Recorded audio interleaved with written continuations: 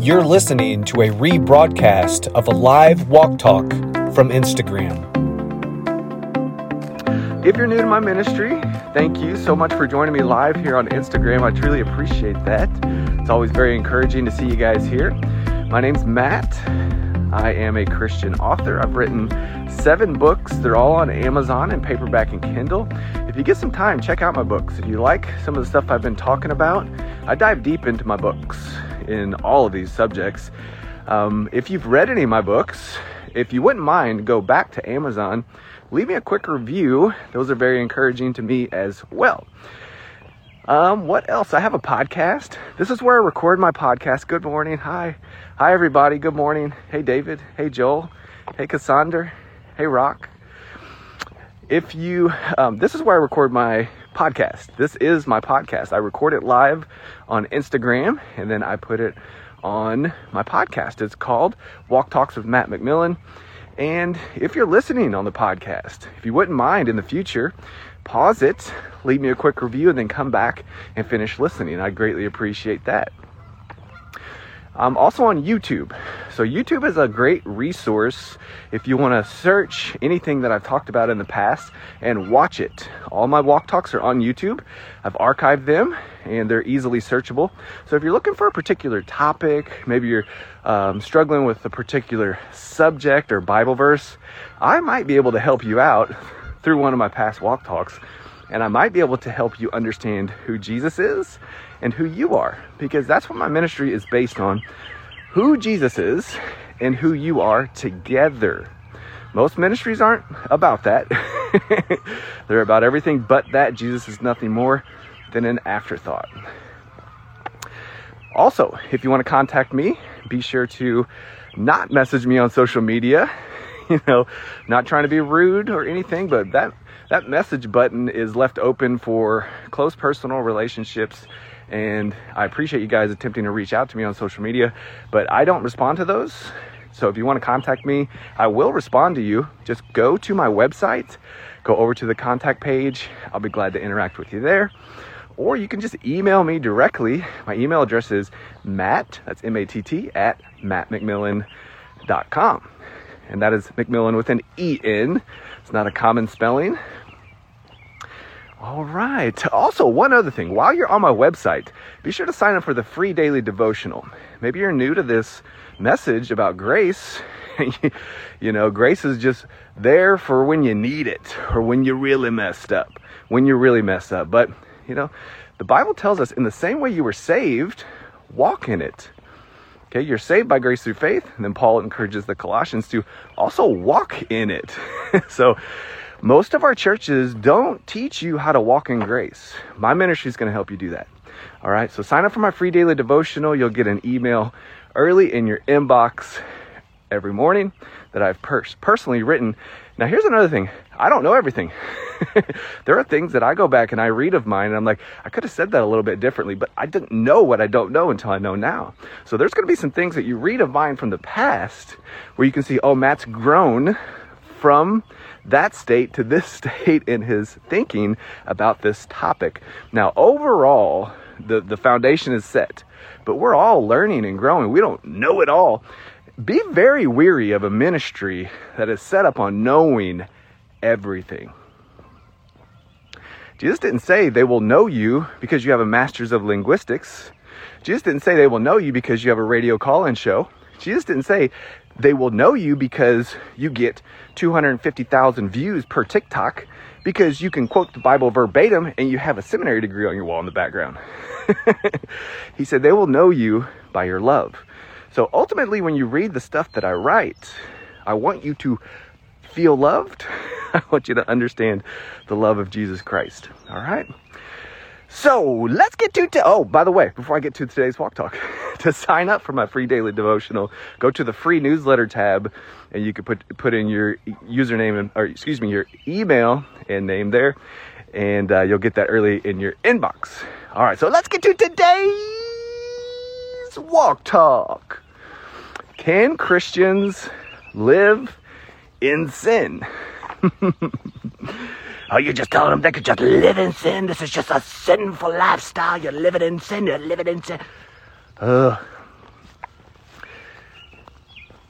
when you hear this title, Can a Christian Live in Sin?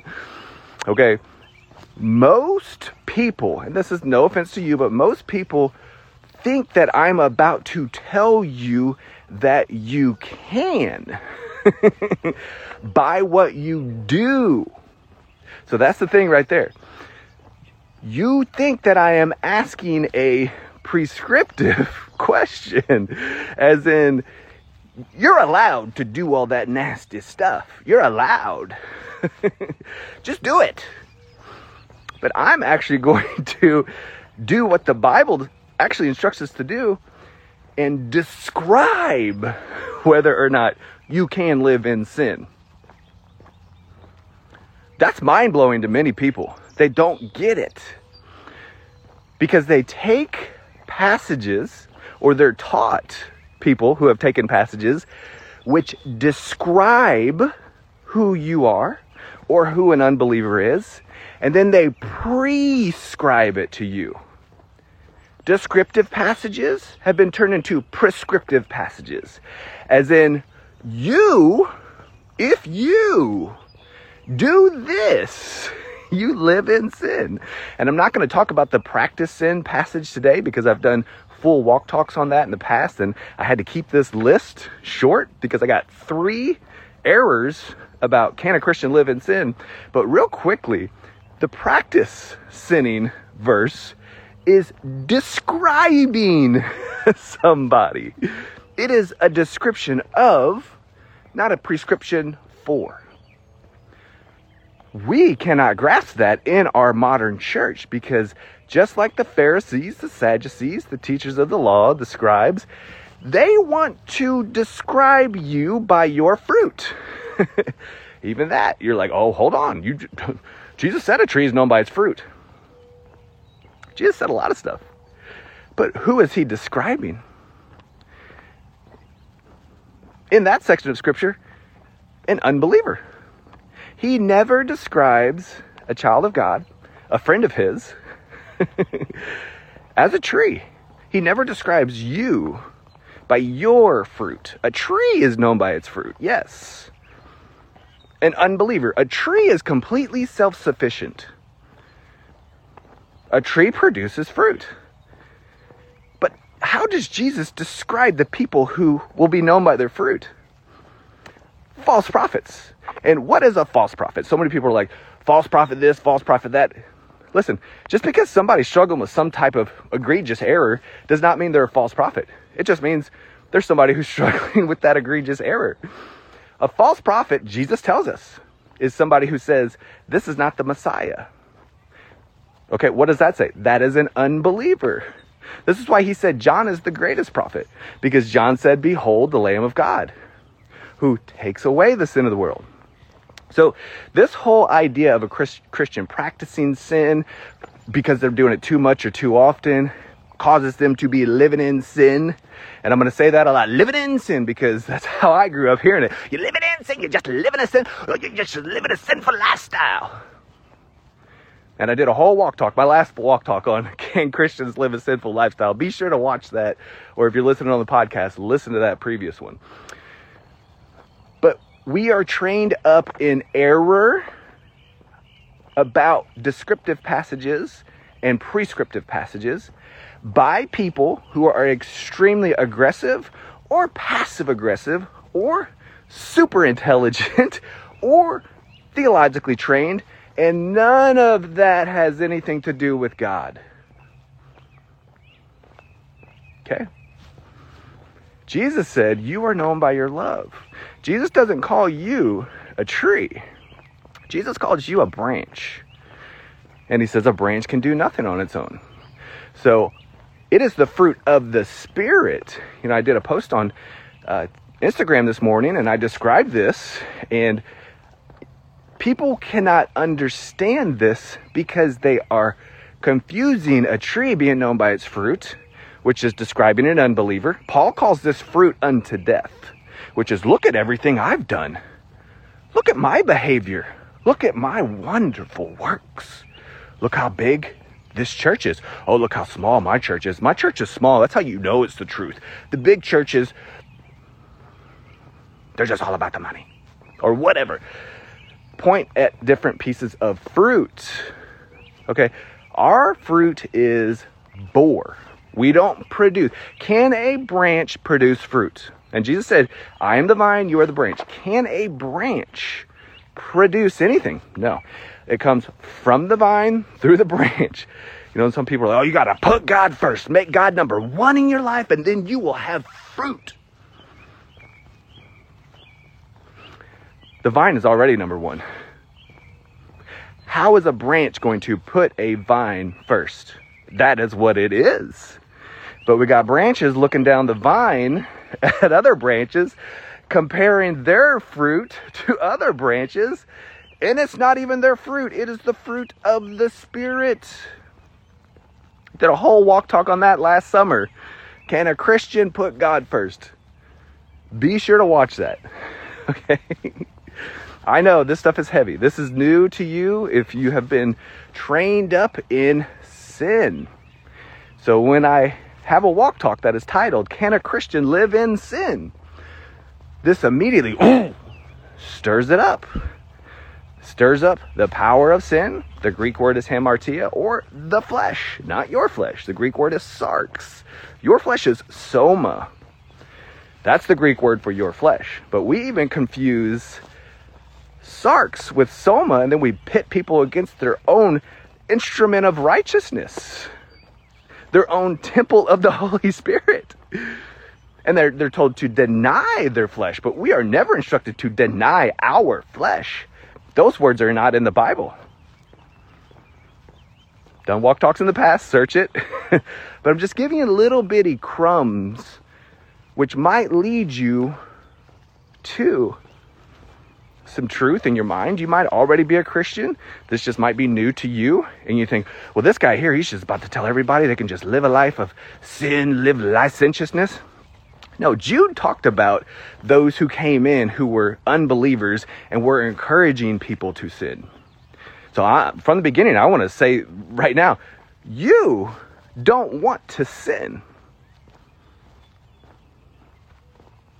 If you've trusted Jesus, you don't want to.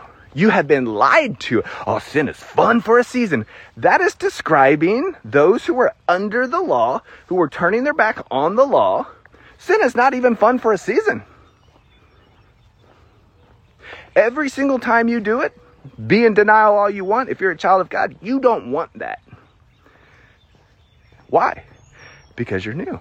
So today, let me go over these three errors about can a Christian live in sin. I'm going to tell you the 3 bullet points, and then I'm going to talk about all 3. So, number 1. What is the first one? Hold on just a second. Let me check my notes. Okay, I'm back. All right, number 1. If you're not feeling conviction of sin, you're living in sin. That's the first error. If you're not feeling conviction of sin, you're living in sin.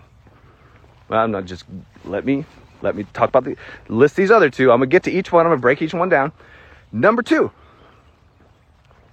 if you're sinning repeatedly, you're living in sin and you have to repent. So I'm going to repeat that. Number 2, if you're sinning repeatedly, you're living in sin and you have to repent. All right. And then number 3, when you pursue a life of holiness, you're no longer living in sin. All right. So let's talk about these before I get into breaking each one of these down. First of all, let's do this. Let's talk about what is sin. Okay. Sin is anything that is not of faith. How many things are not of faith?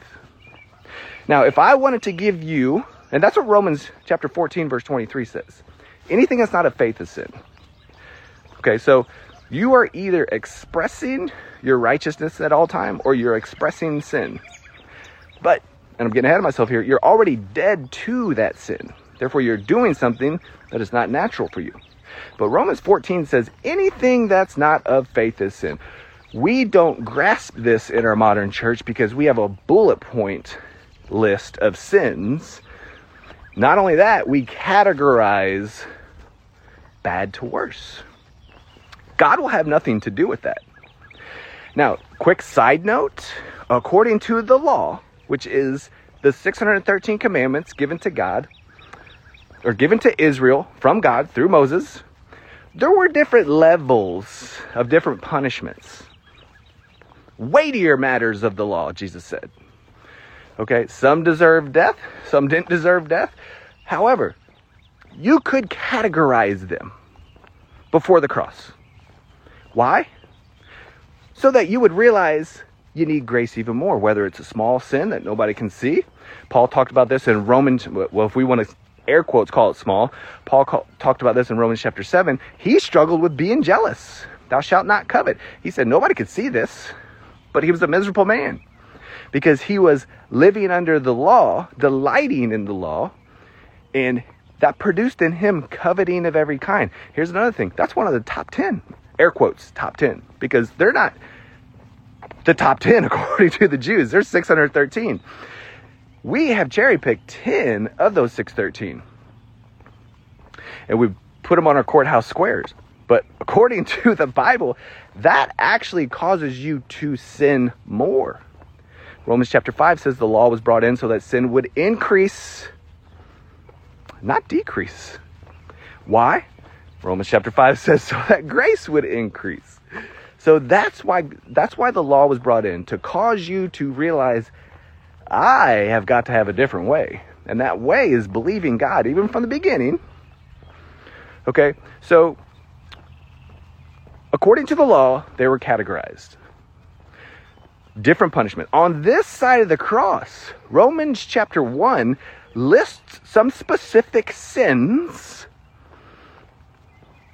And here's the thing. Many people will say, oh no, that's the worst sin. That's not so bad. But Romans chapter 1 lists gossip to murder. Romans 1:29. So gossip to murder are the same. It's a sin. Anything that's not a faith is sin. Paul even lists bitterness. You bitter about something? That's a sin. No, Bible says, my Bible says it. My Bible. So here's what we have to get down to. If we go to Romans 6:23, we can see the wages of every sin, from gossip to murder to bitterness to jealousy to adultery to fornication to everything that everybody wants to point out as the worst. Fill in the blank. I know you just did. Oh, you forgot about that one. Yeah. All of it? Death. The wages of sin is death. Death. Or are you just saying we should just kill people? No. I'm saying Jesus was killed. I'm going to repeat that. The wages of sin, from bitterness to murder, gossip to murder, or you fill in whatever you want to say is the worst, is death. But yet Jesus died. The wages of sin is death, but Jesus died. The wages of sin is death. Not less blessings in heaven. Not God taking away your job. Not God causing your dog to die or your wife to cheat on you. Not God to cause you to no longer get them financial blessings. It's going to take the hedge off of you because you're doing this and you're not doing this and you're just not living for the Lord. No. That's not punishment enough. Death is the punishment. Death. So we water down the wages of every single sin that we want to pick on when we don't say, you deserve death for that. Gluttony? Death.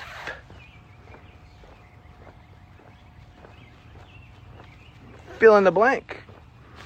I know you want to. Because you're trained, not you, I'm getting a little triggered right now. I'm not attacking you. When I say you, it's a soft you, as in, if the shoe fits, wear it, okay? We are trained up in sin. But yet we have died to sin. We have died to it. We've died to it. We can't grasp this in our brain because we still do it, and because most of our dumpster fire, don't do it, McMillan, most of our pulpits point out individual sins. When I was doing research on this topic this morning, I'm like, I just want to be thorough on this. I'm going to watch every TikTok I can find about living in sin. So I searched it in the search bar on TikTok, because if this is in the future, maybe you're listening in the year 2050. Right now, TikTok's a big deal. So TikTok, when I searched living in sin, everything that I watched was somebody on stage. Well, there's a handful of other people. Most of the stuff that I watched was somebody on stage pointing out individual sins of people. Saying you're living in sin, you're living a sinful lifestyle, you're practicing sin, you got to pursue holiness. What does that do? Romans chapter 7 tells us it stirs up sin.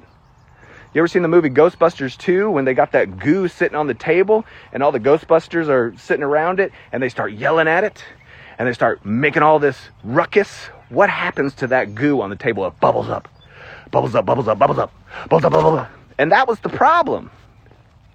This goo was living off of the hate of people, the arguments of people.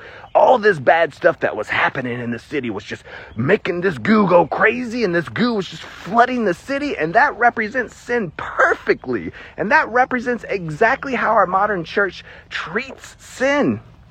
They treat sin as if it's going to go away if we are harder on it. But in reality, grace is the only thing that's going to cause that sin to be diluted.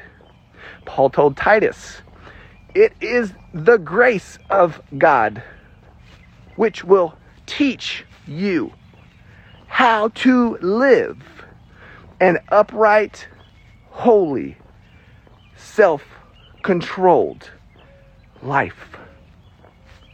We do not hear that. They think that grace is a license to sin, but the Bible teaches the opposite. It is grace which teaches us how to live. Teaches us how to live an upright, holy, self-controlled life. So if you want to sin more, put yourself under the commandments of the law. Put yourself under the heel of that pastor who keeps beating you over the head with how you got to do this. Stop doing that, because sin, Romans 6:14 says that sin will no longer be your master, because you are not under the law but under grace. Now, if you're a Gentile, you were never under the law to begin with. Ephesians chapter 2 says you were not included in that covenant.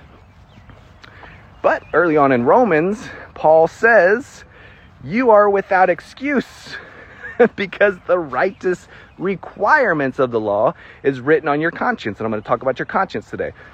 Your conscience can be trained by anything. And the righteous requirements of the law is perfection. Perfection or bust. So you know what you know, because the requirements of God are written on your conscience, and then it is up to you to decide what to do with that. But if you want sin to be afforded in your life, try harder not to sin. You're going to try your hardest this time, and you're really going to get it. You're going to start going to church. You're going to go on Sunday morning, Sunday evening. You're going to go on Wednesday. You're going to pursue a degree at the Bible college. You're going to go to a Bible seminary. You're going to go to Bible college, and you're going to go to seminary, because you're a great orator. You're a good influencer. This is God's call in your life.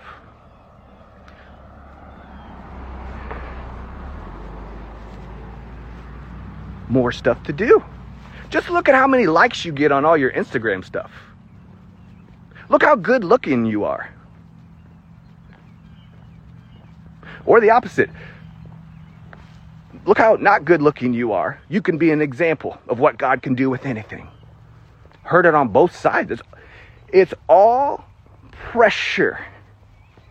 It's all them forcing you into doing something that is not of faith, which is sin. So let's talk about this today. Let's get into these three. So the first one, the first error of can Christians live in sin? Number one, let's talk about number one. If you're not convicted of your sin,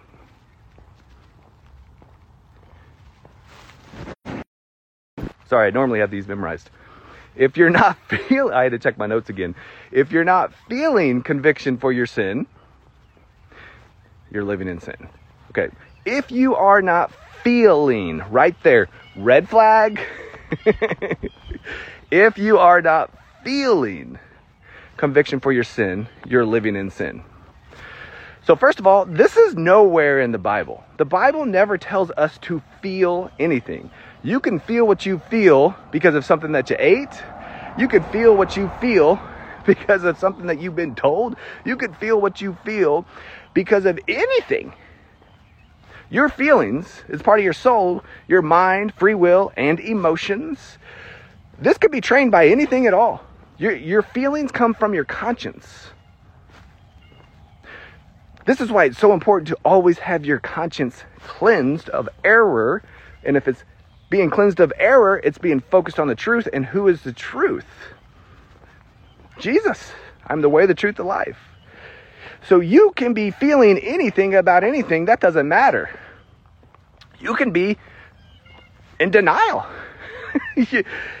Well, I don't feel conviction of sin, so I guess I'm living in sin. I'm done. I don't care about this. If I was a true Christian, if I was a true man of God, I would be feeling conviction of sin. Pastor said that this morning. He got up and he slapped his Bible and he looked directly at me, and I was sitting right there on the front row, and he said, if you're not feeling conviction of your sin, you're living in sin. See all that emotionalism? Feelings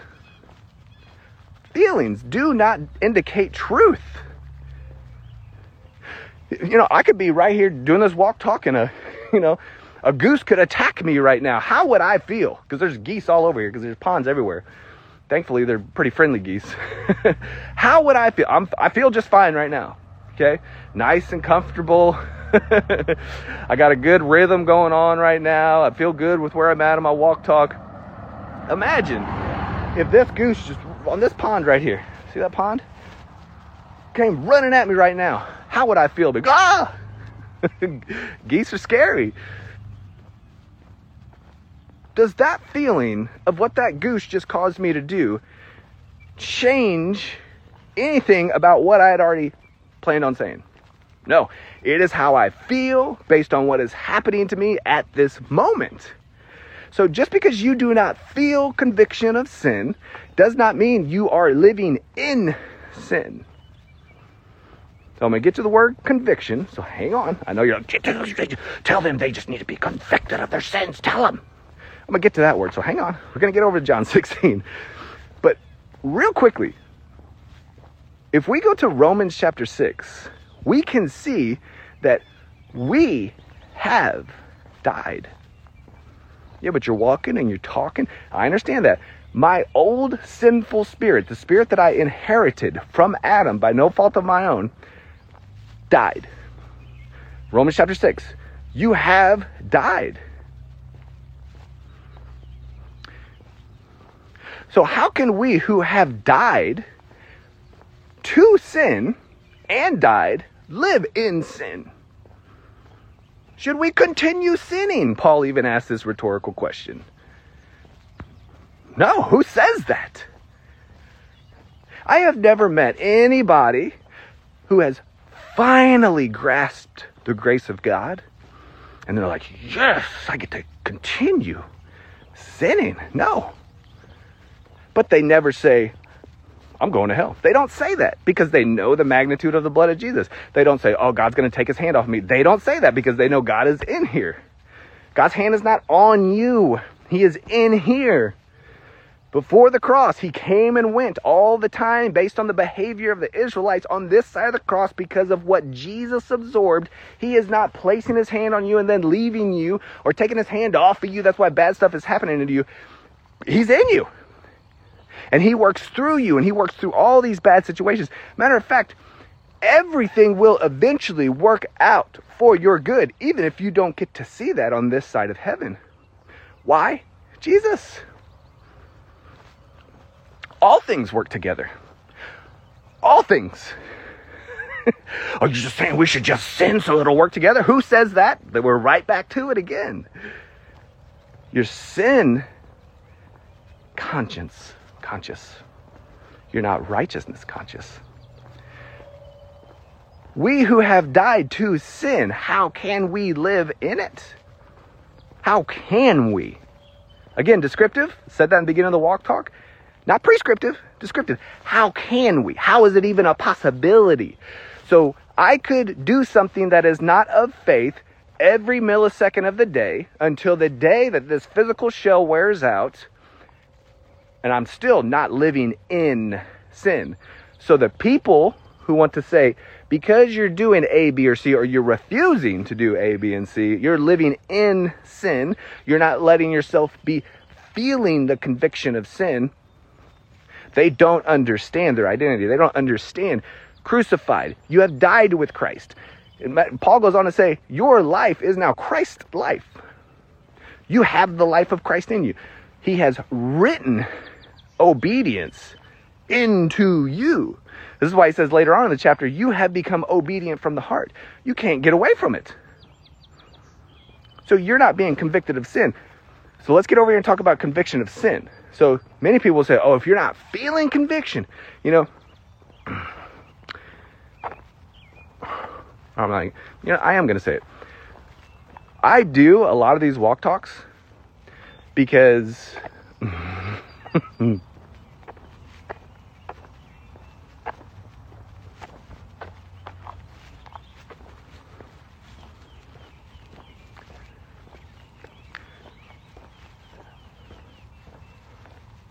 I want Grace to be confident. So my daughter Grace, if I'm dead and gone and she wants to go back and watch a video of me, I want her to know whatever she's struggling with at that point does not determine who she is. And whether or not she is feeling conviction, that does not determine who she is. And there's so much error that our kids see on TikTok and everything else. And if I want her to watch, man, I don't know why I'm getting so emotional today. I know the opposite of it. I know what it feels like to be trained up in sin, not trained up in my righteousness.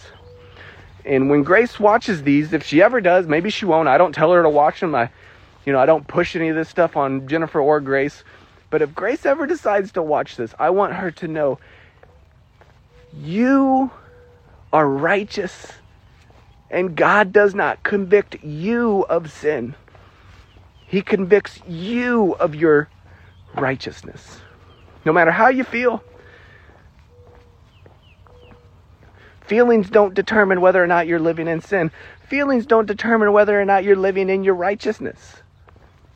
Okay, I think I'm back. Okay. When Jesus said the Holy Spirit will convict the world of sin, they stop right there. Oh, the Holy Spirit will convict you of your sin. If you're not feeling the conviction of the Holy Spirit, then you're living in sin. You're not feeling it? You're not feeling it, are you? I can tell. You're living in sin. You're living in sin. But they don't finish the verse. The Holy Spirit will convict the world of sin.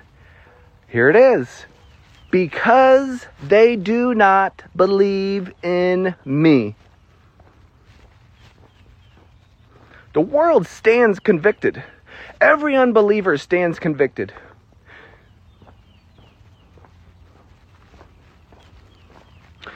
Individual sins that they're doing do not convict them of sin. Their refusal to trust Jesus convicts them. They know. They have been convicted. Convicted means guilty. This has nothing to do with a Christian feeling something, and if they're feeling something, they're definitely going to repent. That's not what it's about. Jesus goes on to say, and he will also convict you of your righteousness. We miss that part because that's not taught. Righteousness is not taught. Even though Paul told Timothy to train them up in their righteousness, our churches do not train anybody up in righteousness. They say not one is righteous while applying calm down. They say not one is righteous while applying a passage describing a person attempting to be righteous through law observance. There is not one righteous before salvation. That's true. But then he became sin so we can become righteous. 2 Corinthians 5:21. It was a divine trade-off. What do you think happened at the cross and the resurrection? He is not focused on. Sinning is. You're living a sinful lifestyle. You're living in sin. You're not letting the Holy Spirit convict you of your sin. If you was feeling a conviction, then you would know. You're not feeling it? So many people give up on their relationship with God because they don't feel. Fill in the blank. Excited, happy, looking forward to it, sinful.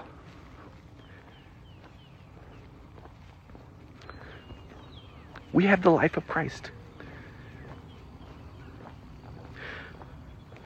We don't need to feel anything to understand we have his life because we've trusted in him. Feelings come and go. So many people are like, I changed church because I just didn't feel the Spirit. What? You walked into that building with the Spirit in you. Well, what does that have anything to do with your feelings? You didn't feel a certain way because of the message or because of the music or because of your opinion about the message and the music. It's that simple.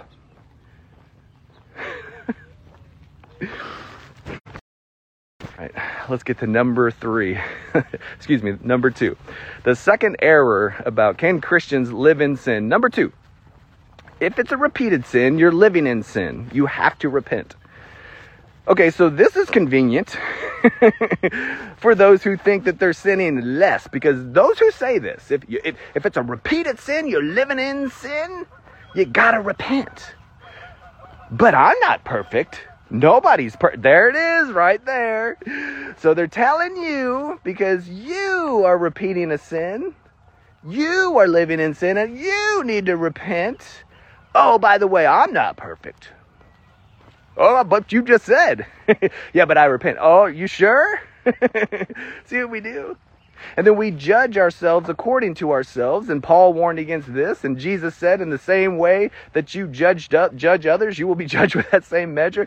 But we tell people, if it's a repeated sin, you're living in sin and you have to repent. I've seen, even hearing this, your conscience could be so seared with sin. You're like, this makes sense. What's he talking about? Because you think that you're not perfect.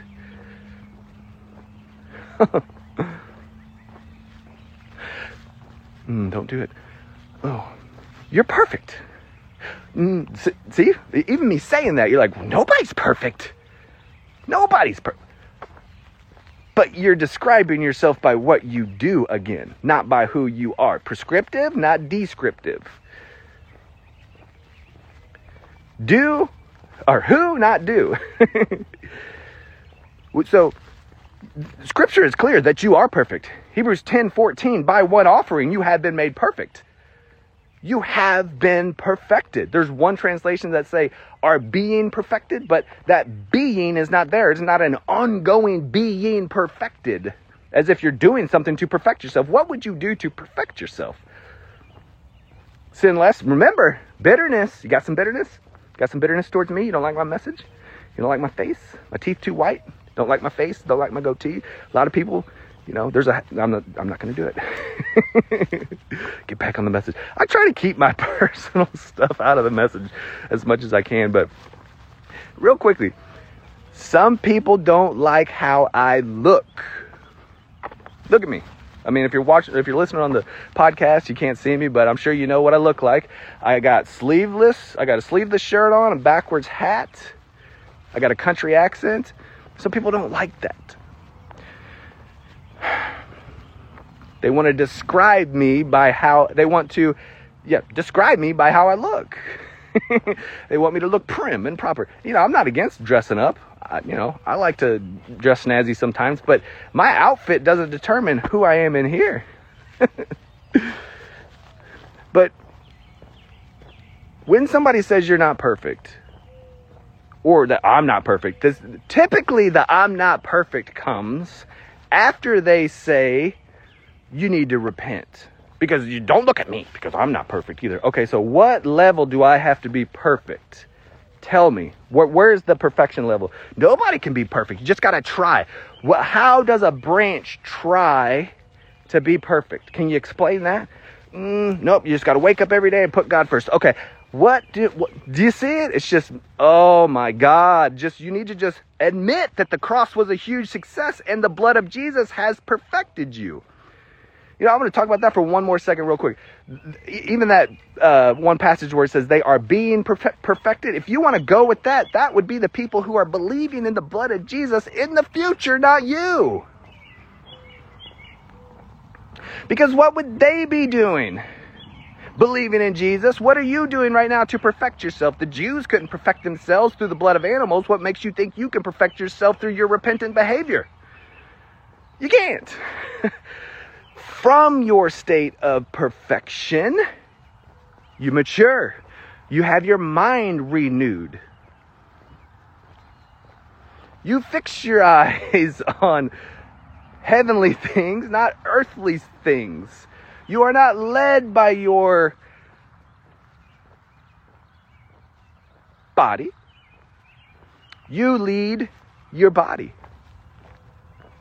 This is an instrument. Paul calls it an instrument of righteousness. Oh, but it's not perfect. Oh, well, I mean, if it's righteous, it would have to be perfect, right? So if it's not righteous and it's not perfect, what could I do to perfect this? Sin less. One sin, death. The only way you can say you're not perfect is if you ignore what Christ accomplished.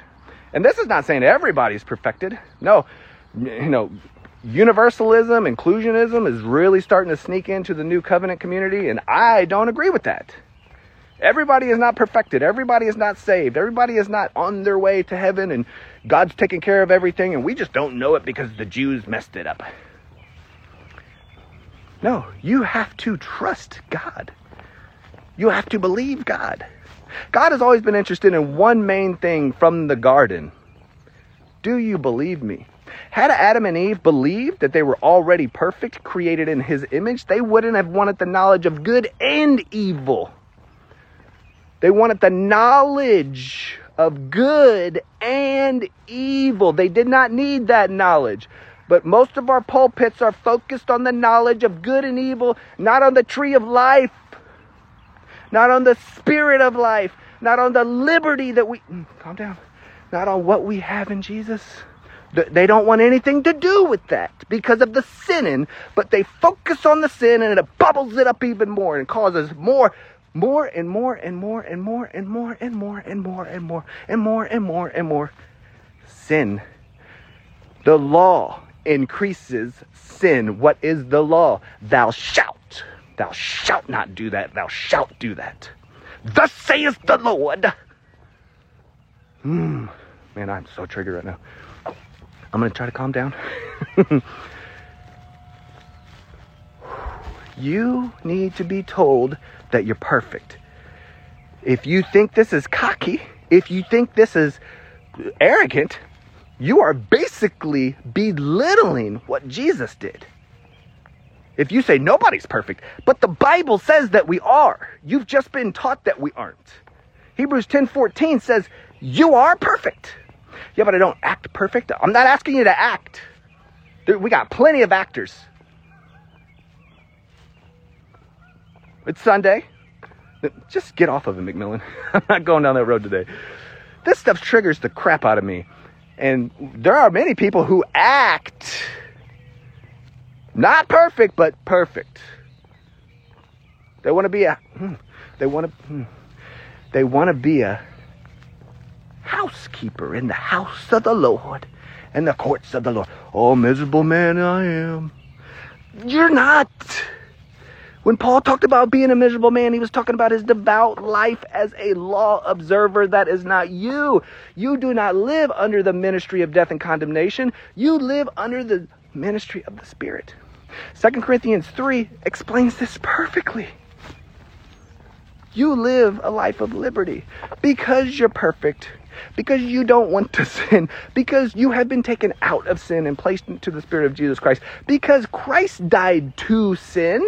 Romans chapter 6. Why would Christ need to die to sin? He's perfect. Because you were literally, your spirit was literally in Christ when he was on the cross. Christ died to sin, therefore you died to sin. That's why sinning doesn't make any sense to you. And in the seasons that you are in denial because your conscience has been trained, because somebody told you that you're not perfect, eventually it's going to make sense as you get trained up in your righteousness. Repeated sins do not determine whether or not you live in sin. If that were the case, every single Christian would live in sin. All of us. One sin, remember? Bitterness. You argue with your spouse on the way to church. The worship leader's having an affair with your wife. You want to kill him? But no, you got to give your sermon. Be living in sin. No, you just need to say, I got in an argument. So what? You need to say, this is a bad deal. We're going to have to deal with this. And I might have to take some time away from the church.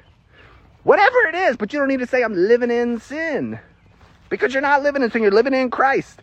Because ultimately, you don't want to kill him. You want to forgive him, but this has really hurt your feelings. You want to save your marriage. But we'll say that let's talk about this for a minute. We'll say that if the lady and the guy continue to have an affair, they're living in sin. Are they?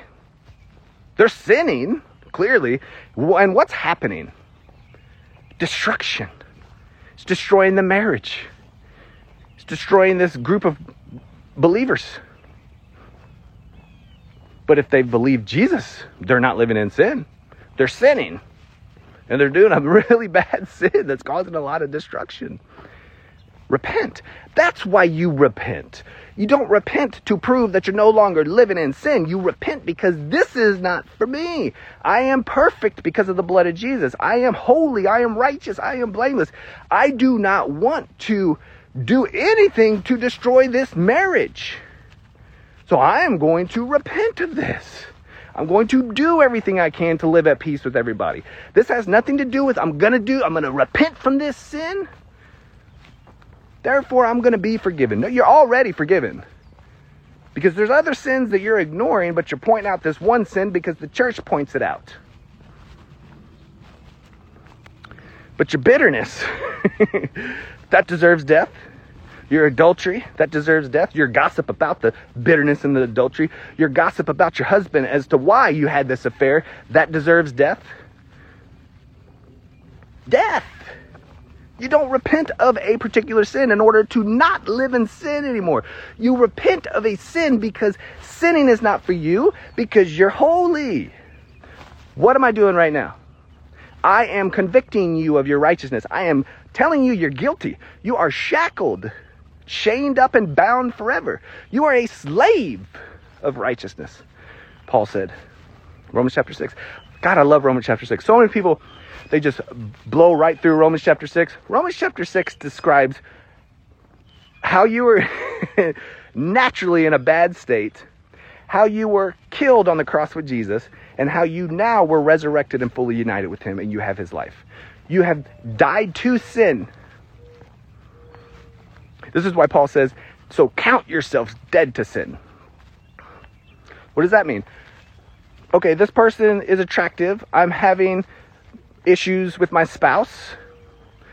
Am I going to move forward in pursuing something with this other person because I got a really good excuse about my spouse? They're attractive. They give me attention. They treat me well. I'm going to go forward with this. No, I'm dead to this. That is not for me. That's not going to solve anything. Not, I'll be living in sin. No, you won't be living in sin. You will be a righteous saint who is doing something that will never set right with you. So therefore, you need to count yourself dead to that. You can be in denial about it. I've seen this street preacher on TikTok, and I'm, not picking on individuals. It's just what they've been trained up in. When I was doing research on this morning, and I watched these different TikToks to see what people were saying about living in sin. And this street preacher had a bunch of people and called them forward. And there was a bunch of young men, younger boys, and basically led them through a prayer for salvation. Great. Okay. But he said something where I was like, oh, there it is. None of them are going to be able to do that. He said, now, God, I will leave my life of sin. Oh, he said that to the woman caught in adultery. What are you talking about? No, yeah, I understand that. This is before the cross. This is sinning according to the law. Are these young men under the law? No. Also, what had almost happened to this woman? She almost got killed. Jesus wouldn't be there to say, I don't condemn you, because they're going to kill you the next time. So it is a good thing to not do this again. But this is not these people repenting of a sin to prove they're no longer living in sin. Because what's going to happen? Oh, I looked at that porn. Oh, I went a whole month and I didn't look at the porn. Guess I'm living in sin. I'm already living in sin. Screw it. Living in sin. Who cares?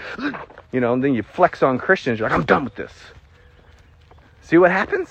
So we need to stop telling people, you got to leave your life of sin. No, you do not leave your life of sin. You died. You have been crucified. You have been taken out of the power of sin, hamartia, placed into the Spirit of Jesus Christ. Colossians chapter 3 says, you have died, and your life is now hidden with Christ in God. The next passage, Christ who is your life. Therefore, when sin presents itself to you with its desires, Romans 6:12, its desires, sin is in it. We're talking about actions and attitudes here, but you're dead to that force. Its desires. Verse 11. So, in the same way Christ died to sin, count yourself dead to sin. Was Christ a human? Yes. Was he God? Yes. Did he have free will and he could have chose to sin if he wanted to? Of course. So in the same way, count yourself dead to sin like Jesus. Why? Because you have his life. Not because you're going to be practicing sin, not because you're going to have a sinful lifestyle, not because God's going to do something to you, but because you have died. And because you're being convicted of your righteousness. All right, let's go on to number 3. I think I remember what this one is. Sorry, guys. I've had to flip back to my notes a couple times. Most of these I don't take notes, but some that I do, I will study those notes for an hour or so and then do my walk talk. That's normally when I'll, put the notification on social media that I'm going to go live. Number 3. The third error about can a Christian live in sin? When you pursue a life of holiness, you are no longer living in sin. When you pursue holiness, you just got to pursue it. I'm pursuing it. Imagine if I did this. Imagine if I was talking to Grace, and if you guys are new to my ministry, I have a daughter named Grace. And imagine if I said to Grace, when you pursue being a McMillan, you might get there. Pursue it. You need to get up every day. You need to try hard. Pursue it. Pursue being a McMillan. That's what we're doing when we say pursue holiness. You are holy. When Peter said, be holy like God is holy, he is describing you. Again, at the beginning I said prescription verses, description verses. This is a descriptive passage. You are holy, Peter is saying, so be holy. Colossians 1 says, you are holy, you are blameless, you are righteous. Well, it doesn't say you're righteous. Holy, blameless, free from all accusation.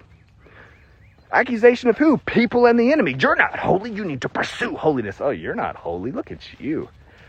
You call yourself you're not a Christian. Look at you. You're getting ready for the club. You're going to go to the club? Christians don't go to clubs. You need to pursue holiness. If you were holy, you would not be going to the club. If you were holy, you'd be making TikToks while you're spinning your... Don't do it. Don't do it. Saw a TikTok the other day. Lovely young lady. Very well spoken. But you could tell she had been trained up in sinning. Because she was having a conversation with somebody else as they were both getting ready to go to the club. And the lady said, you ain't holy, or you ain't a Christian. She said, I took offense to that. So I stopped going to the club, and I stopped wearing the scantily clad clothing. I stopped dancing with the devil. I stopped saying I'm all this stuff. And then but I'm not perfect. I'm still pursuing holiness. I'm not. See it? Do you see it? You could go to the club. But why?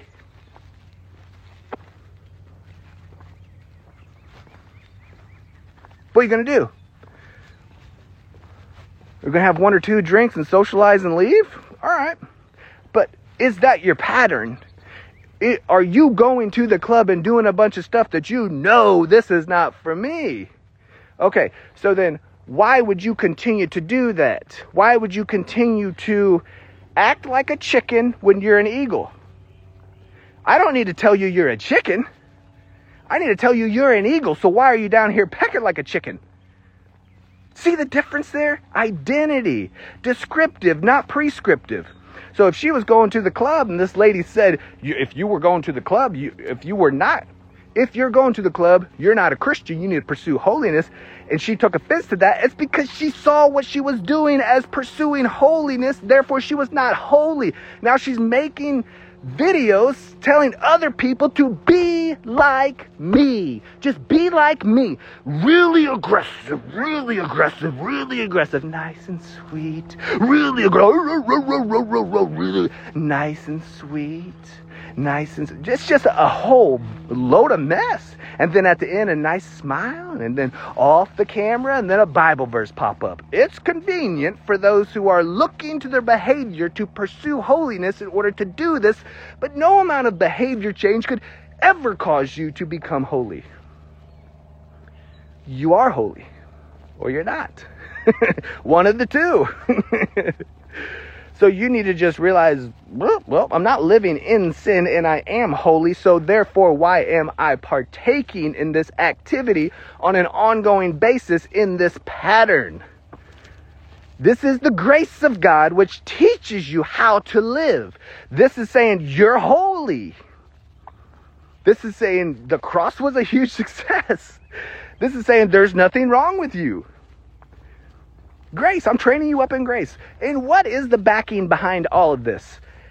The cross. Jesus. It's all because of Jesus. Oh, well, you're just taking advantage of his grace. Yes, that's what I'm saying. Take advantage of his grace. If you're not taking advantage of his grace, you're going to hear, depart from me. Again, this grace teaches you how to live. Titus 2:11 and 12, it is the grace of God that teaches you how to live an upright, holy, self-controlled life. So if you want to live holy, because you are holy, if you want to enjoy your uprightness, if you want to enjoy self-control, bask in grace. Realize that when you're at the club and you're smashed and you've just done a bunch of stuff that you know is not of faith, and then you're going to Taco Bell, nothing wrong with, well, there is something wrong with Taco Bell, but you're going to Taco Bell at 2 a.m. and then you're going to the after party, and then you know what's about to happen, and you might even be married. You know this is not for me. Not, oh, I'm going to stop so I can be holy. Not, I'm going to repent. I'm going to stop because I am holy. There are certain denominations which has turned pursuing holiness into an idol. As if you have the ability to attain it through what you do. You do not. You can only attain holiness by grace through faith in Jesus, because you receive his holiness. That's the difference. So you're not living in sin. All right, so can a Christian live in sin? I'm not seeing that in the Bible. I'm seeing Paul saying, how can we? We have died to sin. I'm seeing, I have been crucified with Christ. It is no longer I who live, old sinful I. The life I now live, new, holy, righteous I, self. I live to Christ, through Christ, for Christ, with Christ. You don't need to be lied to about who you are in regard to your actions and attitudes. You need to be told the truth. You need to be trained up in your righteousness. You need to be convicted of your righteousness. You need grace just to be thrown at you, never ending. You need to just submerge yourself in grace until you're struggling, and then you just breathe it in. You're like, oh, wow, I can actually breathe in grace. That's it. Because the reality is, all things are gone, and you are new. You are a new creation. Where? In Christ. You don't want to sin, but you are a human, therefore you will sin. Replace the focus of living in sin to where you really live. You live in Christ. That's where you live. So can a Christian live in sin? No. It's not even a possibility. How can we, Paul says. The church wants to turn that into a prescriptive verse, but it is actually descriptive. How can we? We can't. We live in Christ. You have died. Your life is now hidden with Christ in God. All right, guys. So I hope this has encouraged you today. I hope it's brought to light maybe some error about living in sin. You should always tell the truth about yourself. What's the truth? You're righteous. You're holy. You're blameless. You're a new creation. You're a child of God. There's nothing wrong with you, and you are awesome. Thanks so much for joining me on this Walk Talk. Please be sure to rate and review this podcast and share it with others. Subscribe right now so you don't miss out on any new content. To be encouraged daily, you can find me on TikTok, Instagram, and Facebook. If you want even more information on my ministry or to check out my books, go to www.mattmcmillan.com.